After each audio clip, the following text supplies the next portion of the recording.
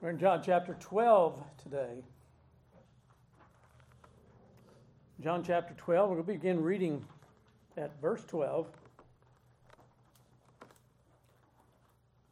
The next day, a great multitude that had come to the feast, when they heard that Jesus was coming to Jerusalem, took branches of palm trees and went out to meet him and cried out, "Hosanna! Blessed is he who comes in the name of the Lord, the King of Israel." And Jesus, when he had found a young donkey, sat on it, as it is written, "Fear not, daughter of Zion. Behold, your king is coming, sitting on a donkey's colt."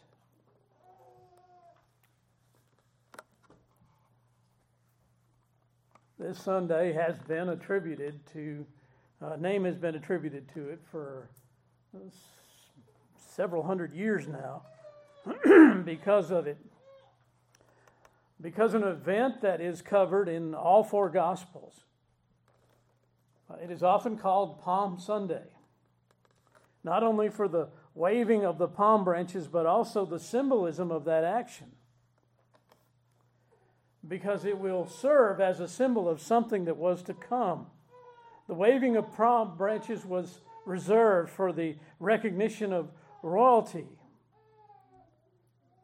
And we look at John's Gospel, we see it's perhaps the most concise rendering of that episode. And in some ways, its concision, the conciseness of it,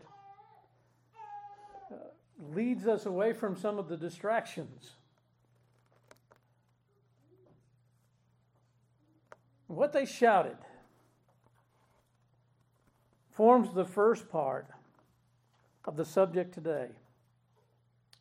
In chapter 8 of our confession, the first paragraph, the chapter is of Christ the mediator. In the first paragraph we read, "It pleased God in his eternal purpose to choose and ordain the Lord Jesus, his only begotten Son, according to the covenant made between them both, to be mediator between God and man, the prophet, priest, and king, head and savior of his church." And so beginning at this, also called the triumphal entry, Jesus would show off all of these three offices, these three titles, prophet, priest, and king. Now we go first to one we shall return again later. We are going to see Jesus as the prophet. And as we begin, before anything else, we see him as a priest. For some time, Jesus had been heading to Jerusalem. The wording in the King James is that he set his face like flint to Jerusalem, would not turn from right to left, unmovable, unchangeable in his purpose. The time had come, the time he had predicted. At times, he had avoided the area because of the hostility of the Jews and the threats to kill him. But that was because his time had not yet come. Now the time that he had prophesied had come, the time that he had told of his disciples. I want to take a few moments here just to go through the passages that cover what Jesus had said about what was to come. In the first place we can turn to is Matthew chapter 17. We'll go in order so they'll be easy to follow along with.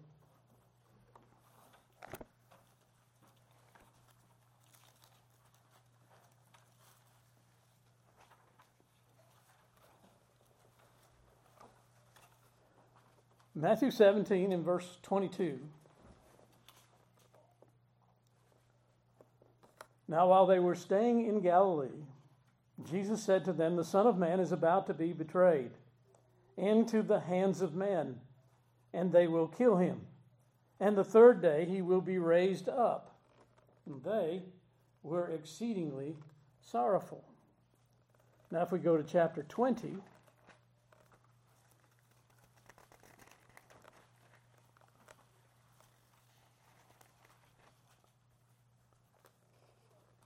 chapter 20, in verse 18, behold, we are going up to Jerusalem, and the Son of Man will be betrayed to the chief priests and the scribes, and they will condemn him to death and deliver him to the Gentiles to mock and to scourge and to crucify, and the third day he will rise again. Now in chapter 26.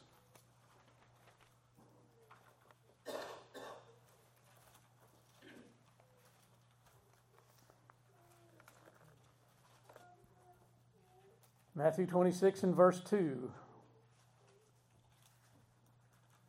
You know that after 2 days is the Passover, and the Son of Man will be delivered up to be crucified. In verse 24, the Son of Man indeed goes just as it is written of him, but woe to that man by whom the Son of Man is betrayed. It would have been good for that man if he had not been born. So there you see in Matthew those references. Now we turn to Mark chapter 8.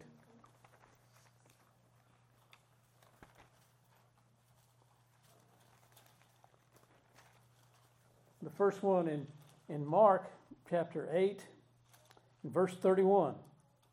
He began to teach them that the Son of Man must suffer many things and be rejected by the elders and chief priests and scribes, and be killed, and after 3 days rise again. And if we turn over to chapter 9, the second one is in verse 31 here as well.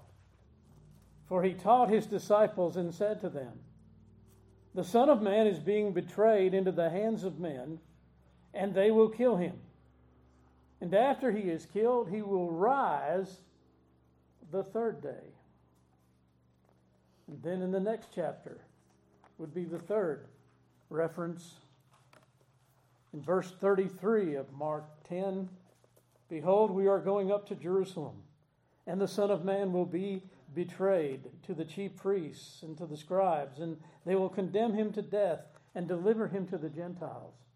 And they will mock him and scourge him and spit on him and kill him. And the third day he will rise again. And then if we go to chapter 14, and this fourth time, in verse 21, the Son of Man indeed goes just as it is written of him, but woe to that man by whom the Son of Man is betrayed. It would have been good for that man if he had not been born.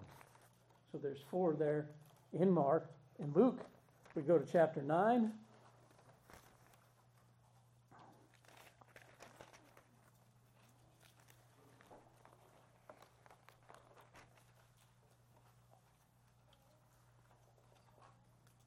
Of course, I just gave those who are doing the Did You Hear This sheet an answer. So if you didn't get it, you weren't paying attention. Luke chapter 9, in verse 22, the Son of Man must suffer many things and be rejected by the elders and chief priests and scribes and be killed and be raised on the third day. And then if we shoot over to chapter 24.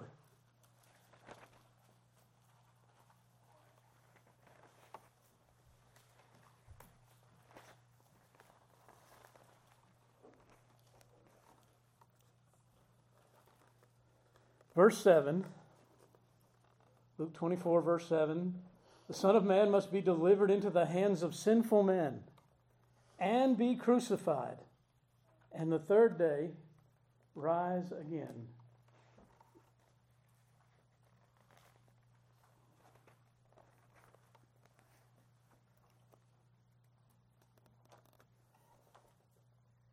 And one more place, just to see it's in John as well. In John 3 and verse 14. John 3 and verse 14. And as Moses lifted up the serpent in the wilderness, even so must the Son of Man be lifted up. And of course that means, and it was pointing to certainly the crucifixion. I read all these passages because it is good for us to be refreshed in the notion that this was something that Jesus had continually taught his disciples. This is something that he knew was coming. Even how it would happen and what would happen and how it would be that he would be killed. So therefore, it leaves us without excuse when someone says, well, Jesus must have been surprised. Well, no, he wasn't. He said this very thing was going to happen. It was planned before the foundation of the world. Behold, the Lamb slain from the foundation of the world. The time he prophesied was now fast approaching. But before it happens, Jesus makes what might be called a predictive statement, if you will, regarding this event. In Matthew 21, he tells two of his disciples, he gives them a mission to go on that probably sounded a little strange at first. But in Matthew 21, verse 1, now, when they drew near to Jerusalem and came to Bethphage at the Mount of Olives, then Jesus sent two disciples, saying to them, go into the village opposite you, and immediately you will find a donkey tied and a colt with her. Loose them and bring them to me. And if anyone says anything to you, you shall say, the Lord has need of them, and immediately he will send them. All this was done that it might be fulfilled, which was spoken by the prophet, saying, tell the daughter of Zion, behold, your king is coming to you, lowly, and sitting on a donkey, a colt, a foal of the donkeys. And the disciples went and did as Jesus commanded them, and of course they found it exactly the way that he had said it would be. This was predicted. Jesus said it would be this way, go and do it. So he was saying what was to happen before it happened. It showed his power and the work of providence and everything being as it was. He told them what would be said and what they were to say as they took the animals, the response they were to give.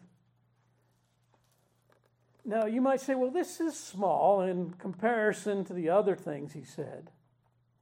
But at the same time, it's also very big,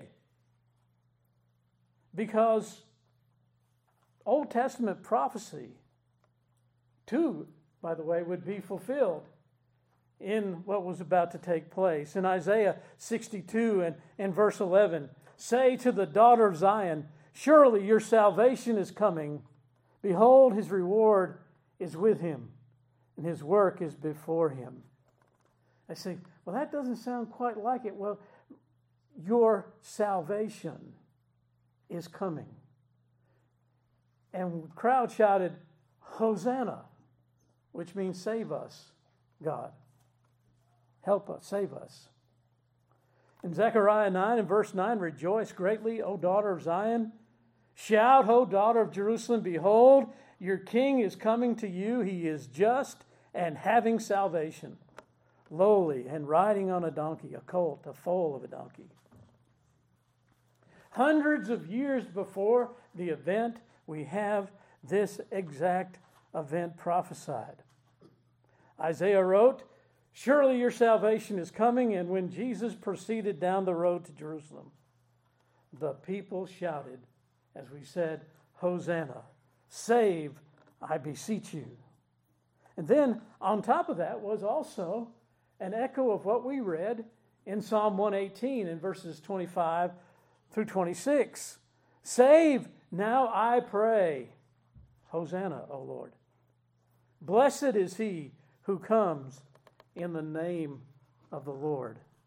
So you have the Psalms, you have Zechariah, you have Isaiah, and Zechariah's prophecy pointed to a king. The king who was riding not on a war horse, but he would be riding on a donkey.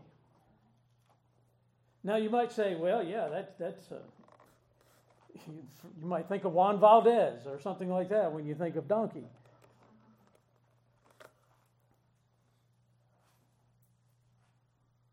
But donkeys were also, there were several varieties, and there were some that were bred specifically for royalty. And when it came time for Solomon to become king of Israel, in order, because there was another son of David who was trying to usurp the throne, David said, "Go get my mule and sit Solomon on it and have that procession into the place that he needs to be." You can see that in 1 Kings chapter 1 and verse 33. This is not the only place where royalty had a special breed of mule that they had for signs. You see how things change sometimes. We just think of them as beasts of burden, and to some degree they were back then. And this really symbolizes Christ very well, because not only is he a king, but also he will bear a burden, a tremendous burden, the greatest burden ever borne, the load of our sins. And the king was now coming, and he wasn't coming to win earthly wars, but yet he would soon receive and bring about the greatest victory in the history of the world.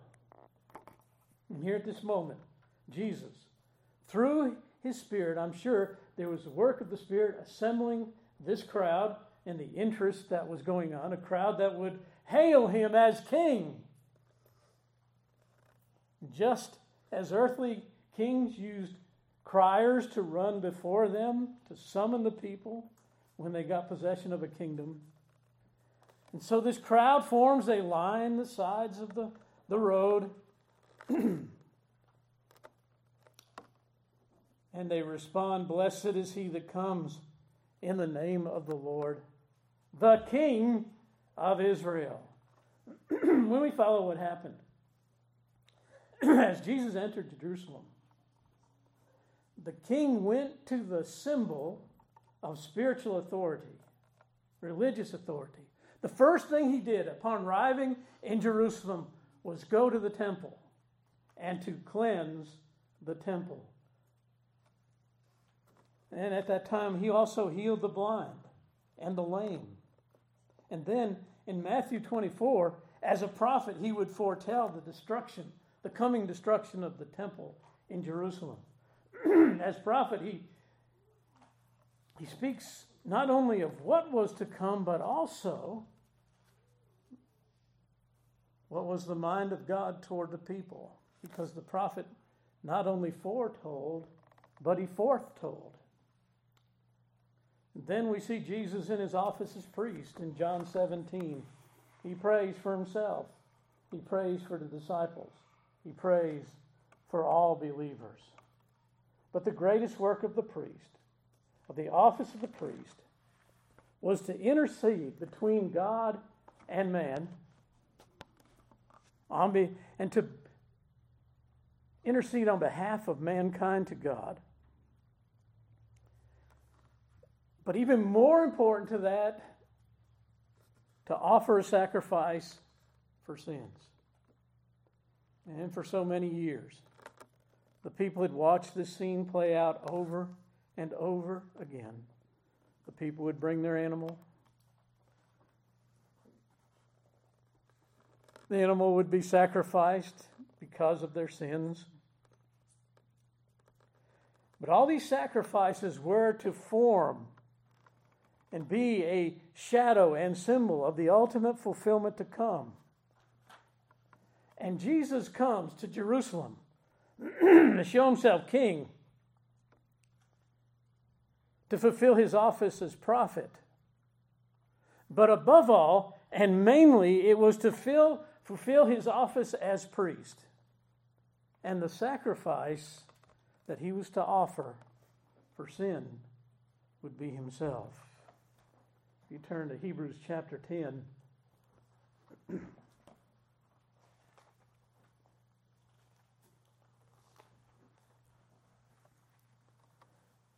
Hebrews chapter 10 and verse 11. And every priest stands ministering daily and offering repeatedly the same sacrifices, which can never take away sins. But this man, after he had offered one sacrifice for sins forever, sat down at the right hand of God. We can never fully express the pain and the anguish and the humiliation of the cross. And we should never forget or downplay it. But yet at the same time, we should not obsess over it to the ignoring of what was taking place. As John Owen would point out, in the death of Christ,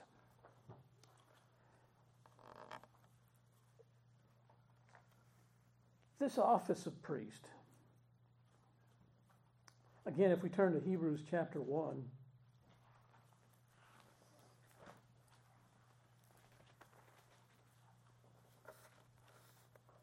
Hebrews 1 and verse 3, speaking of Christ, who being the brightness of his glory, the express image of his person, and upholding all things by the word of his power, when he had by himself purged our sins.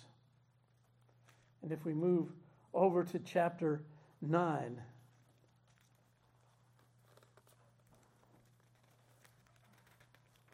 chapter 9 and verse 11, but Christ came as a high priest of the good things to come, with the greater and more perfect tabernacle, not made with hands, that is not of this creation. Not with the blood of goats and calves, but with his own blood he entered the most holy place, once for all time, having obtained eternal redemption. For if the blood of bulls and goats and the ashes of a heifer sprinkling the unclean sanctifies for the purifying of the flesh, how much more shall the blood of Christ, who through the eternal Spirit offered himself without spot to God, cleanse your conscience from dead works to serve the living God. This was foretold for us so graphically in Isaiah 53. No greater picture had ever been drawn. Sometimes Isaiah is referred to as the fifth gospel. But in Isaiah 53 and in verse 4, surely he has borne our griefs and carried our sorrows. Yet we esteemed him stricken, smitten by God and afflicted. But he was wounded for our transgressions. He was bruised for our iniquities. The chastisement for our peace was upon him, and by his stripes we are healed. All we like sheep have gone astray. We have turned everyone to his own way. And the Lord has laid on him the iniquity of us all. And then in verse 10, yet it pleased the Lord to bruise him. He has put him to grief. When you make his soul an offering for sin, he shall see his seed. He shall prolong his days, and the pleasure of the Lord shall prosper in his hand. He shall see the labor of his soul and be satisfied. and by his knowledge my righteous servant shall justify many, for he shall bear their iniquities. How much the Lord Jesus endured for us. We look at that first part and we look at all the different ours and we's pronouns that are in there. And then we see his soul and his life made an offering for sin. I'll ask you to look at one more place here in Hebrews chapter 12, verse 2.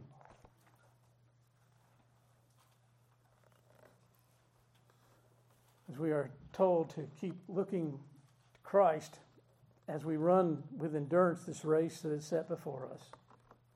Looking unto Jesus, the author and finisher of our faith, who for the joy that was set before him endured the cross, despising the shame, and has sat down at the right hand of the throne of God.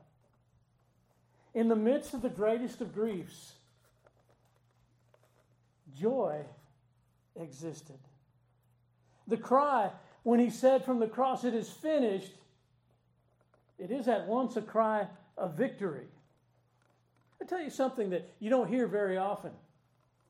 I don't know why. It should be obvious. But we need to hear it again if we haven't heard it, if we have heard it before, and if we haven't. Jesus hated sin. We're so used to hearing, well, God the Father hated sin, and Jesus just kind of stepped in to assuage the anger and said, come on, let's calm down here. Jesus hated sin even before sin was committed. Even before the first sin was committed, Jesus hated sin. He can't be God and not hate sin. Before the first sin was committed, he hated it. Because before the world even was, he covenanted with the Father to come and defeat sin for his people. To save those whom he loved from what sin does. He also hated what it had done to his creation. And so from the cross, it is finished, is at once a cry of victory and of relief. For the joy that was set before him, now some would say that the thing being seen here is a return to glory. Fine. I think that's part of it. Completion of the work of redemption, certainly. It has to be there. But Isaiah foretold it. He will see the labor of his soul because he knew who he had died for, and each one as they came in time to salvation. As with what he knew, there was joy in the midst of the most heinous of all episodes. And it all started with a royal procession into Jerusalem. And I can't help but think as Jesus came down and as he sat upon this donkey, not only did he see the city ahead of him, but he also saw what was to happen in that city, outside the city. Seeing not only the crowd, but also seeing the cross. But the king had come. He had come to declare his kingdom. And by defeating the greatest of foes, Jesus, the prophet, the priest, and the king, our prophet, our priest, and our king, did exactly what he came to do. Let's stand together for prayer.